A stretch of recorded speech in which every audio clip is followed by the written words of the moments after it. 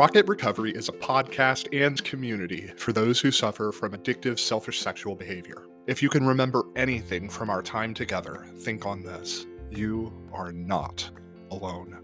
There are many of us who have suffered and have found a solution that works. We now live happy, joyous, and free lives. We know that this may feel completely unattainable for you right now, but be assured, peace and serenity can be found in this life for you too. Rocket Recovery seeks to demystify recovery. There are simple steps to take, but a hard path to follow. We'll support you with principles, maxims, mantras to sustain you on your journey. We'll introduce you to those who will guide you.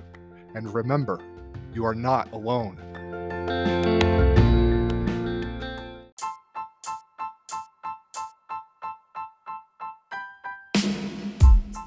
On this episode of Rocket Recovery, we speak with Kevin, a recovering addict, about Step 3 of the Alcoholics Anonymous path to recovery. Step 3 says, made a decision to turn our will and our lives over to the care of God as we understood Him. Kevin and Zach discuss the significance of Step 3 and share some personal anecdotes about this step in their recovery journey. Kevin also shares the biggest thing that has made the difference in his recovery. Enjoy. Welcome, everybody, to the Rocket Recovery Podcast. I'm your host, Zach, and I am joined today by my friend Kevin, a recovered addict. How's it going, Kevin? Recovering addict. I'm never recovered. Recovering Yes. addict. Wonderful. I think that gives you false hope if you say recovered. What do you think? It's an easy way to kind of fool yourself and lull yourself into Think you got things solved. Right. Yeah. Right. Yeah. I feel like I'm always recovering, because who knows, tomorrow my insanity might come back. Yeah. Yeah. Who knows? Yeah. Well, I will. I'll make sure to note that in the notes for the episode. I don't want to mislabel or attribute something there that you personally don't identify to be true with you. So today what we'll be doing is having a discussion on Step 3 of the 12-step process. Step 3, as written in the Big Book of AA, says, we made a decision to turn our will and our lives over to the care of God as we understood Him. And as our listeners know, we like taking a look at Russell Brand's book, Recovery, for a more modern telling that kind of demystifies this kind of grandiose language. It was definitely archaic language that's in the blue book. So what he says here, and it's kind of like a little story that he goes through, steps 1, 2, and 3, which is really how the 12 steps goes, is kind of a story. He says, first question, which aligns with step 1, are you a bit fucked? Number 2, could you not be fucked? And then step 3, are you on your own going to unfuck yourself? So only Russell Brand can explain this way. Right. So we made a decision to turn our will and our lives over to the care of God as we understood Him. Kevin, I'd love to get your perspective on this step. And we'll kind of go through it kind of like phrase by phrase to kind of break it down and hopefully demystify the language behind it and kind of understand kind of like on a gut level kind of what's going on. So we made a decision, I think, is a good one. We made a decision. What is that? How does that hit you? I was always confused on why people thought this was such a hard step to get through. In my mind, I knew that I had an issue. Right. I was, as Russell Brand says, I was fucked. Yeah. Really bad. And I was, I don't know how other people's brains work. But I knew that this was me. Now I've worked with other guys who really struggled with wanting to admit that they had a problem. Yeah. They could not see all the writing on the wall. And I think the addiction brings insanity. Yeah. Where you can't see straight. Mm-hmm. And it's a struggle until you can really hit a rock bottom. or just have so much willingness to realize that you potentially have a problem. It's hard to admit that it's hard to give up that control, that you need help and that you can't do this alone. Right. You That know? you have, like he says, are you on your own going to unfuck yourself? Right. Like, question is like, am I going to be able to get myself out of this mess? And at a certain point, you have to come to the realization, no, I can't. Right. Otherwise, there's no way in the world that you're going to be able to get recovery. You're going to be able to go through the rest of the steps with sincerity. But it's scary. You know, it is. Sure. It's scary to. The stigma of addiction is the scariest part, because, you know, you hear the word you're an addict, you think of like some meth head on the street. You know, you don't think about like just the common person being an addict. You know, I tell people that I'm a sex addict, and they would probably hide their kids from me. Right. You know what I mean? Some Like, creepy guy in a van luring their kids Exactly. in with candy or Right. whatever. Right. and so, you know, there's a lot of misunderstanding coming into the program already. And I think that's what scares people when they first walk in, is that stigma of, I'm going to okay, be if in a I room admit that I'm full an of- addict, yeah. then, you know, I have a problem that is now such a psychologically bad thing. Right. You know, instead of looking at this whole thing as a blessing, because it can clean up your life. Right. You know, when I finally gave in, and really and truly wanted the help, and went to any lengths to get it, is when I found the program to be the easiest. Mm-hmm. It's always when I felt like if I just hide a little bit of information, it won't come up about how I really was. That would make it easier, and all it did was really complicate things more. Yeah.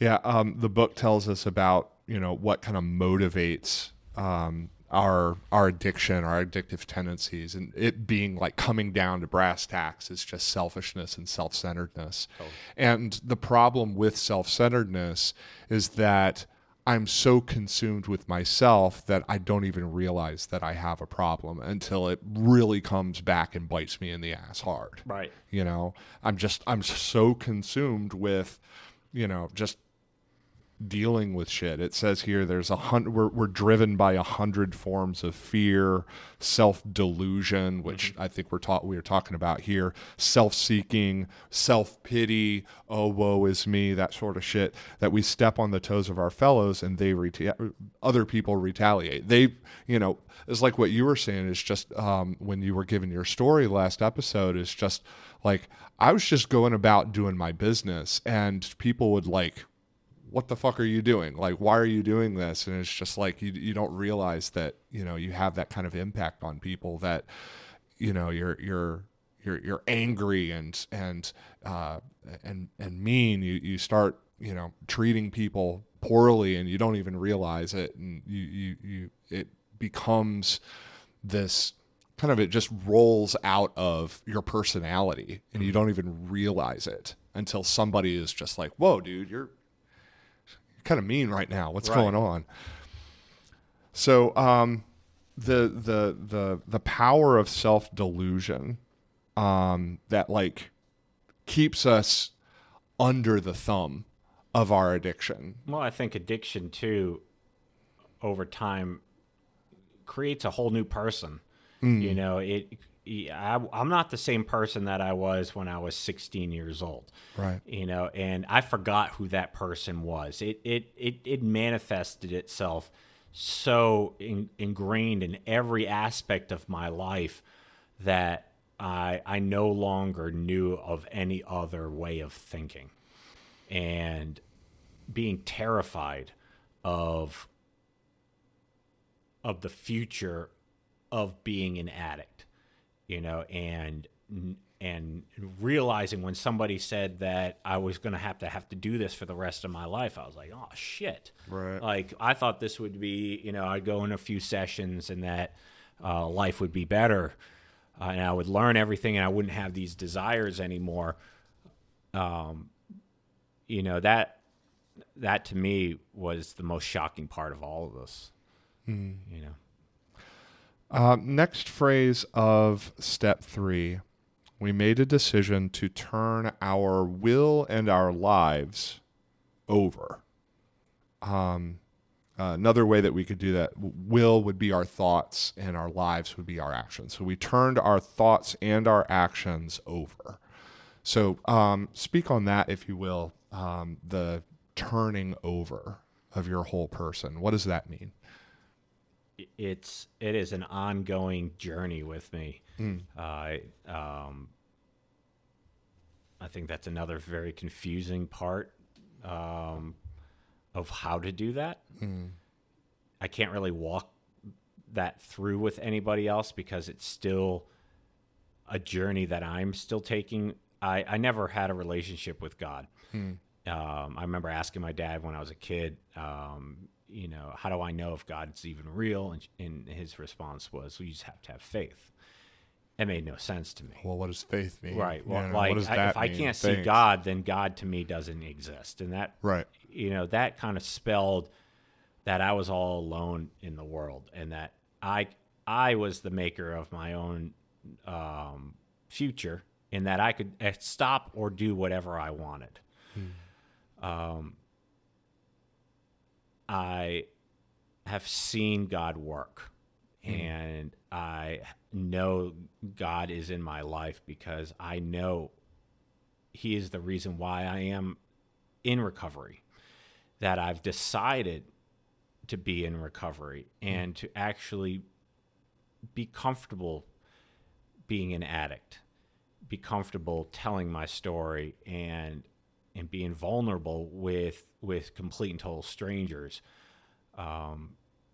because I know that He loves me.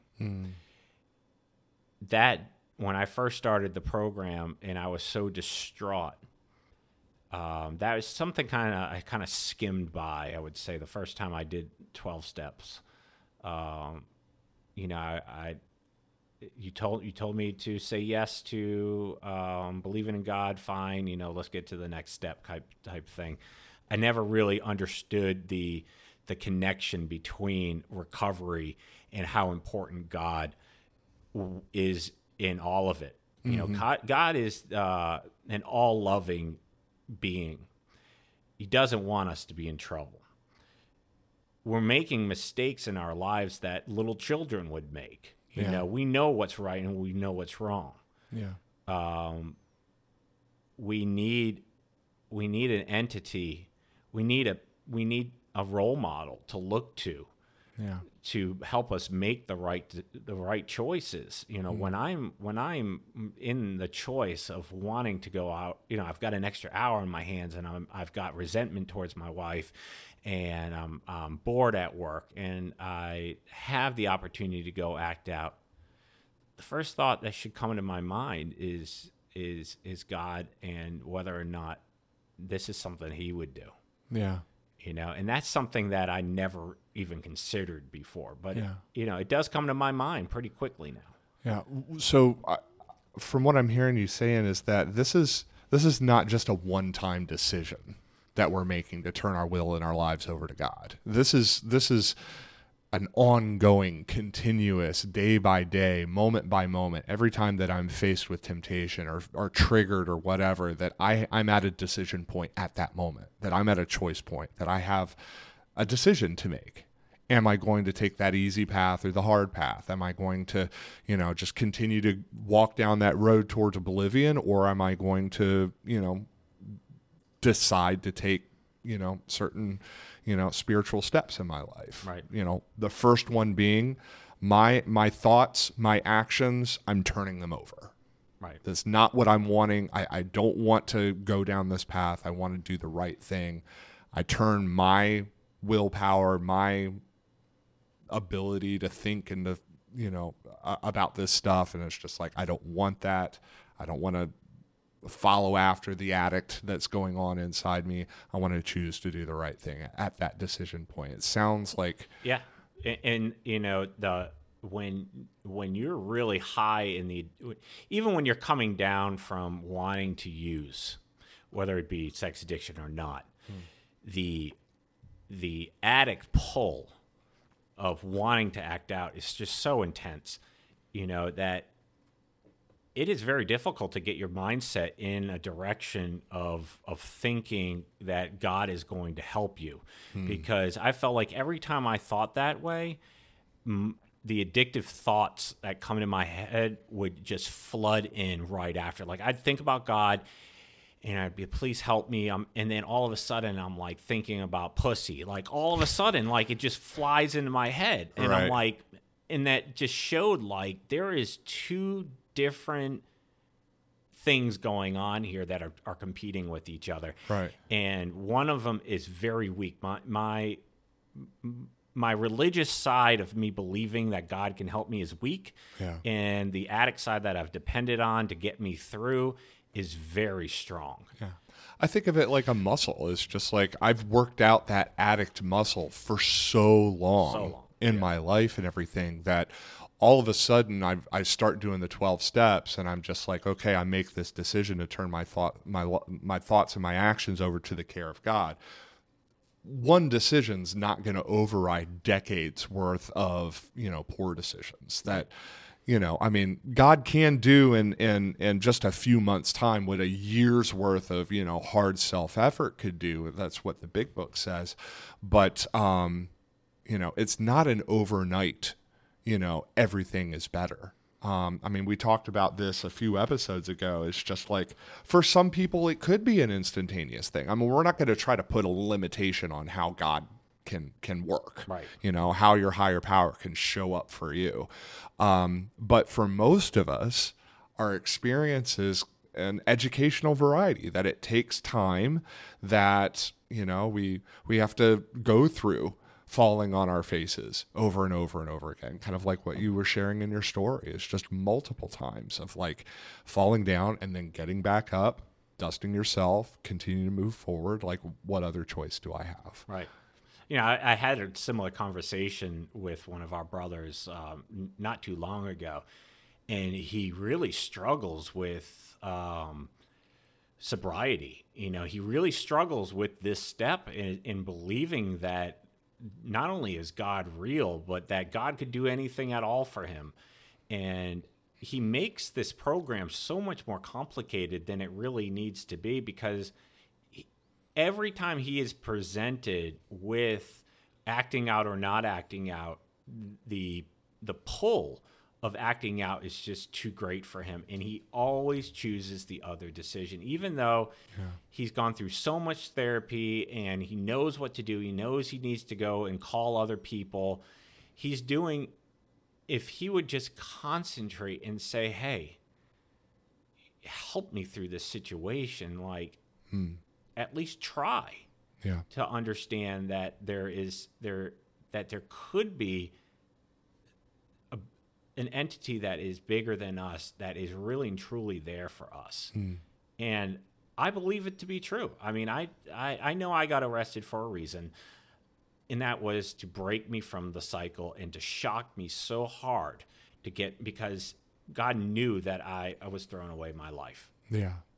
And every single time that I've wanted to act out since, he's come and he's re-shocked me.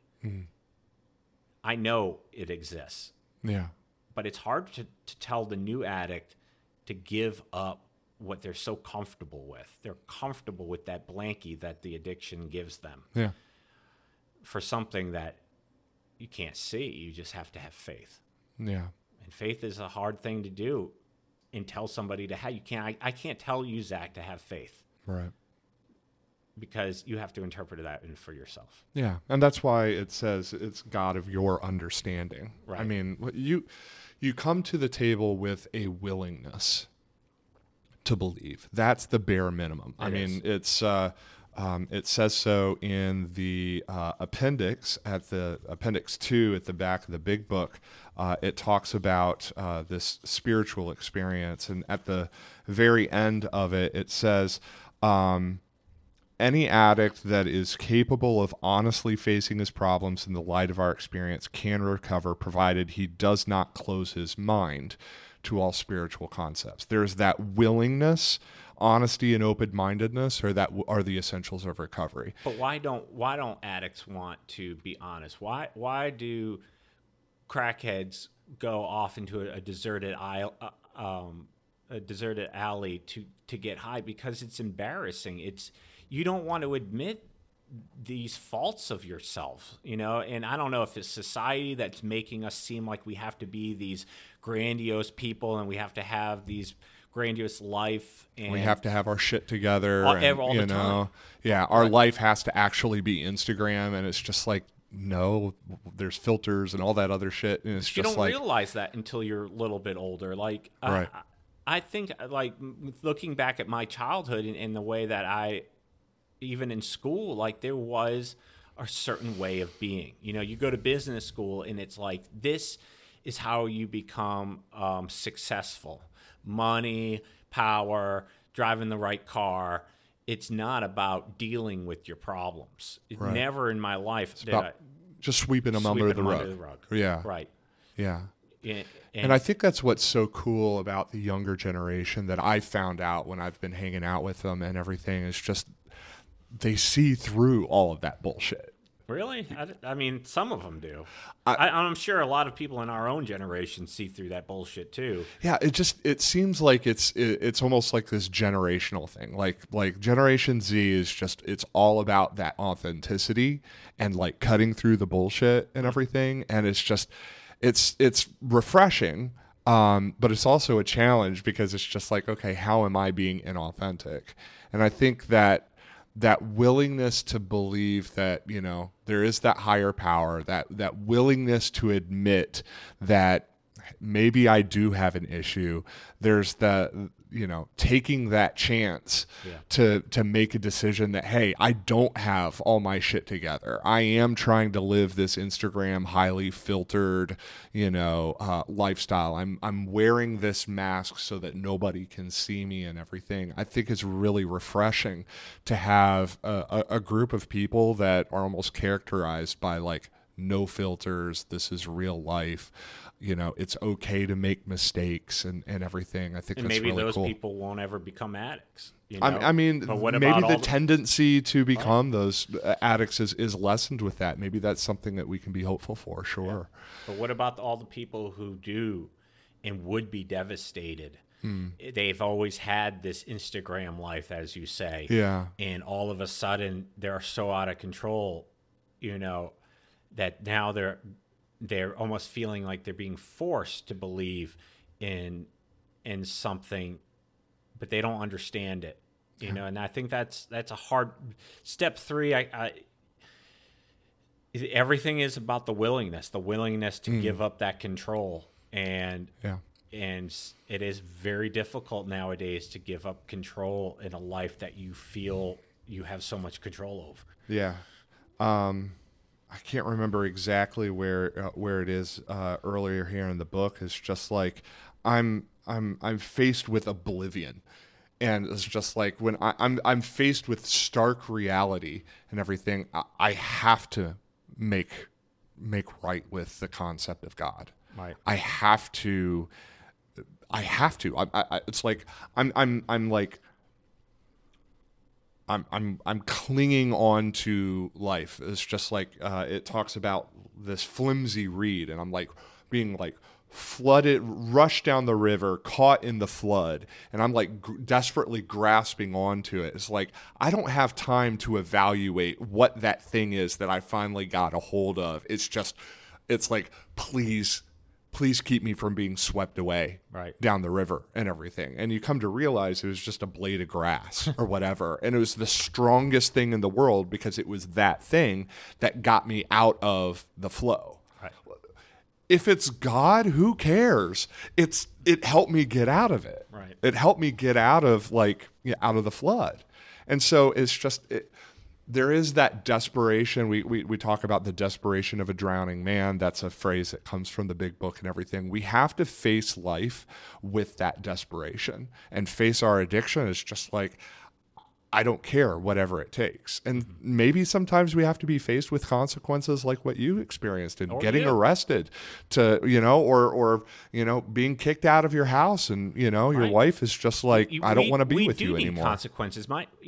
My daughter is 8 years old and she needs consequences. Like, I cannot just say, okay, you're going to get in trouble next time. You're going to get in trouble and nothing happened. Right. I made big boy decisions that I know I shouldn't have done. Right. I can pretend like they didn't happen after the fact, but I knew what I was doing. Yeah.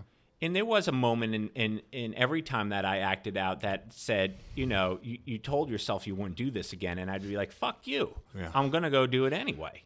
Right.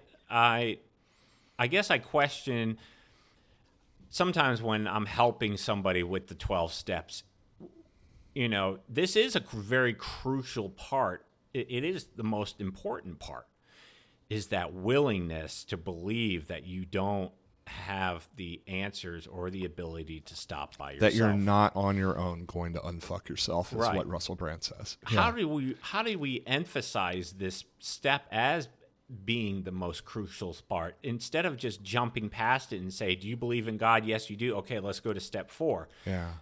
Because I feel like when I first started, either it didn't get emphasized enough or I didn't put the emphasis on it enough. It's probably that, the second one. Maybe right that's there. what it was. You're probably right. Well, I didn't want to. I was like, all right, so the next step, I can go to the next step. Okay, let's do that then. That's probably what happened. Yeah, I don't want to stay here for too long because it makes me uncomfortable because I'm having to face my own mortality, face the fact that I'm very small in this universe, that, there is a higher power that's out there, and, it's kind of scary. But it breaks through all that stuff, like when we look at the foundation poster in group, and it's got all the bricks that are preventing you from God. When you give up that fear, and you give in to allowing God to help you. Or becoming willing to consider the fact that maybe God could help you. I mean, that's good enough because the book says it's God as we understand him. Right. You can start with a very, very small conception of a higher power. There's a guy that came through our group, and he tells a story about, one of the guys that he came across in his recovery. It was the sun on the front of the box of Kellogg's Raisin Bran cereal. It was 2 scoops, sun, and everything. He's just like, when I think of a higher power and everything, I think of that. And it's just like, great. Yeah, I mean, if that's what it takes to get started, sure. I think of, like, what I think now, like, I think of a really crazy tall Jesus, like to the heavens. And I'm right next to like a lake, or like there's like a concrete platform, and there's people standing on the platform, but almost falling off. And there's lots of people whose heads are like right above the water, and there's people underwater with their hands up. And I'm holding on to Jesus's clothes, and like he's so tall, and I'm just looking up and just holding on to it. But I do know at times that I felt like I was picturing myself back in that water, and I was drowning again, but that image for some reason is very strong with me. Sure. And it makes me believe that that's true. Yeah. And it's important that whoever's going through the recovery process, that they find some concept of a higher power like that they can hold on to just get them through that day. Right. And as you continue to work your program and come into contact with, other people in the program that have their own concepts of God, I mean, it's encouraged to talk about what does your higher power look like to you? And, are there any other resources that you're learning about higher powers and everything? There's an entire chapter in the book called We Agnostics that actually addresses the difficulty of considering what a higher power is. I I mean, we're kind of going back to step 2, the concept that, there is a power that is greater than ourselves that could restore us to sanity. But the rubber meets the road when we actually decide to turn our entire lives over to this power. Right. That's a pretty big jump. And it's difficult for a lot of people. I mean, for me, Clint was talking to us in a previous episode, and he was talking about, like, his dad was in the ministry. He was a pastor, and I mean, he grew up always going to church and everything. And then somebody in the program said, "Hey, man, you're at best an agnostic." And he was just like, he took offense at it, but because he was willing to actually investigate. Right. And everything, he came to realize, he's just like, man, if my concept of God was so awesome and everything, why didn't it keep me out of the recovery rooms? Why did I still end up, in the depths of despair? It's just like, you're not safe from life. I think, Clint, too, you grow up in that environment, you think you know all the scriptures, and that makes you understand God, instead of trying to have a relationship with God. Yeah, on a more personal level. Instead of just knowing facts and figures. And I've always been against that. It always scared me. It almost seemed make-believe to me. And it was very difficult for me to understand or want to understand. And so it came back to the fact that I can do it myself. Yeah. And I've realized that every single time that I put myself back in the driver's seat, I am crashing constantly. And that's frustrating, because I'm like, man, in so many other aspects of my life, I can do that. I can do whatever. Yeah. But why? Why is it so difficult for me to say no by myself? I go to therapy. I listen to what people are saying. I know what to do. But when I'm in that situation and I'm really, really, really triggered and I want to act out, why can I not say no? Yeah. And it's so easy for other people. Yeah. I can say no to alcohol. I can say no to gambling. Why can't I say no to this? And it's frustrating, and I get resentful when I do act out. I'm like, man, I fucked up again. And I think it's at that point of, like, oh shit, that cry of desperation, that help, please,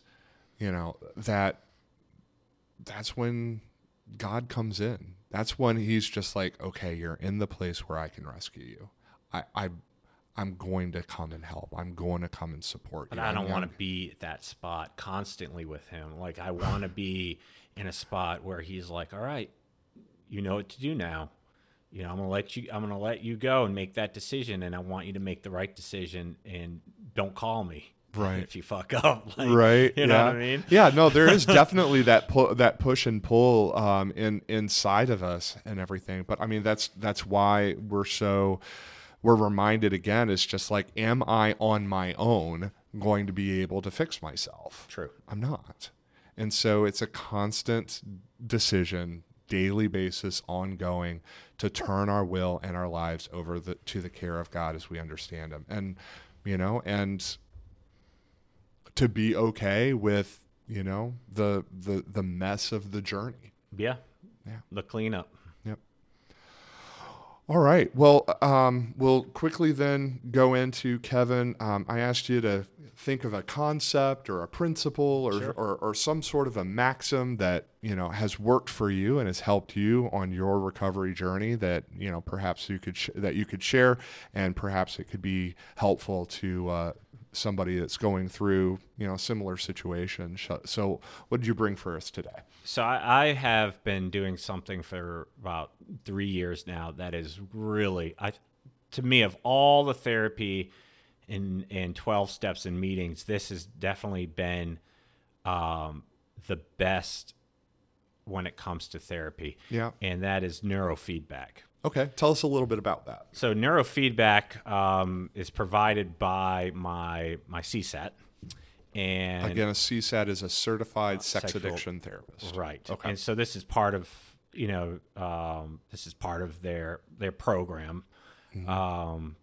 But what it does is first of all, they map your brain. So they're using new technology to help with addictive behaviors and ADD. And what it does is it's kind of like when you defrag a hard drive. Okay. It basically gets your files in the right places again. And so what they do is they unscrambles the brain. Right. Okay. And so what they have found is that different parts of your brain, especially with addiction, they're not talking to one another the way that they're supposed to. So when you first start out, they do a brain mapping, and the brain mapping tells you, okay, your left lobe and your right lobe, they should be talking this way, and they're not, or whatever it might be. And they give you these questionnaires. The questionnaires be like, are you depressed a lot, or do you have problems with reading comprehension? Like, there's like 300 questions. Okay. So once they do the brain mapping, they and I'm guessing that they have like probes that are stuck to your head, and it's like reading electrical signals as you process these questions and answer them. Correct. Okay. All right. And so what they do is they map that, and at that point they're able to figure out which computer program to run in the future that will help fix these issues. And so it's crazy. Like, so they put these probes. This is at the second session. You do the brain mapping first, and it shows you like your delta waves and where you should be and where you are. And so they run this program. They put the probes on your head, and you're watching a Netflix video. And so you can watch any Netflix video you want, but the only way that you can hear the audio and you can actually see the picture is that your brain has to figure out how to do it. So the first like 3 or 4 sessions, it's incredibly frustrating because you're watching it, and for a second the video will come on, and for a second the audio will come on, and they will both go off. Whoa. And this is a 30-minute session, so it's constantly going in and out all the time. And then after about four sessions or so, things start to get better. Like the picture will come on for about 10 seconds, and the audio will come on and it will go off. After about 15 sessions, like you're basically watching the video, your brain figured out how to make those connections. Wow. And so I started really feeling a difference when it comes to the way I was analyzing information and thinking and triggering. And I was having, the parts that they were able to figure out were the exact issues that I was having. So over time, they did another brain mapping, and it shows you, okay, these areas have flipped. Do you still agree with these questions that you had before? And I was like, no, actually, I'm not being triggered in this way anymore. I am remembering long term the way I wasn't before.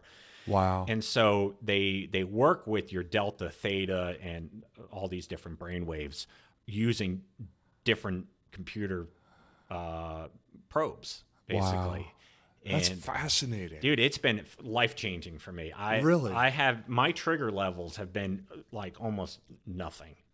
Almost to the point where I almost feel desexualized. Like if my wife comes on to me, like I'm like, I'd rather go to sleep. Like something, and I know it's related to that because we just recently did another brain mapping. We do them like every 15 sessions or so. And from the first brain mapping to now, I've had a 55% switch. Wow. So 55% of what it's supposed to be has completely switched over, and the areas in my head are working. Wow. And my wife was doing it for a long time. She has really horrible ADD. I mean, just ADHD, and it really helped her be able to refocus and find balance.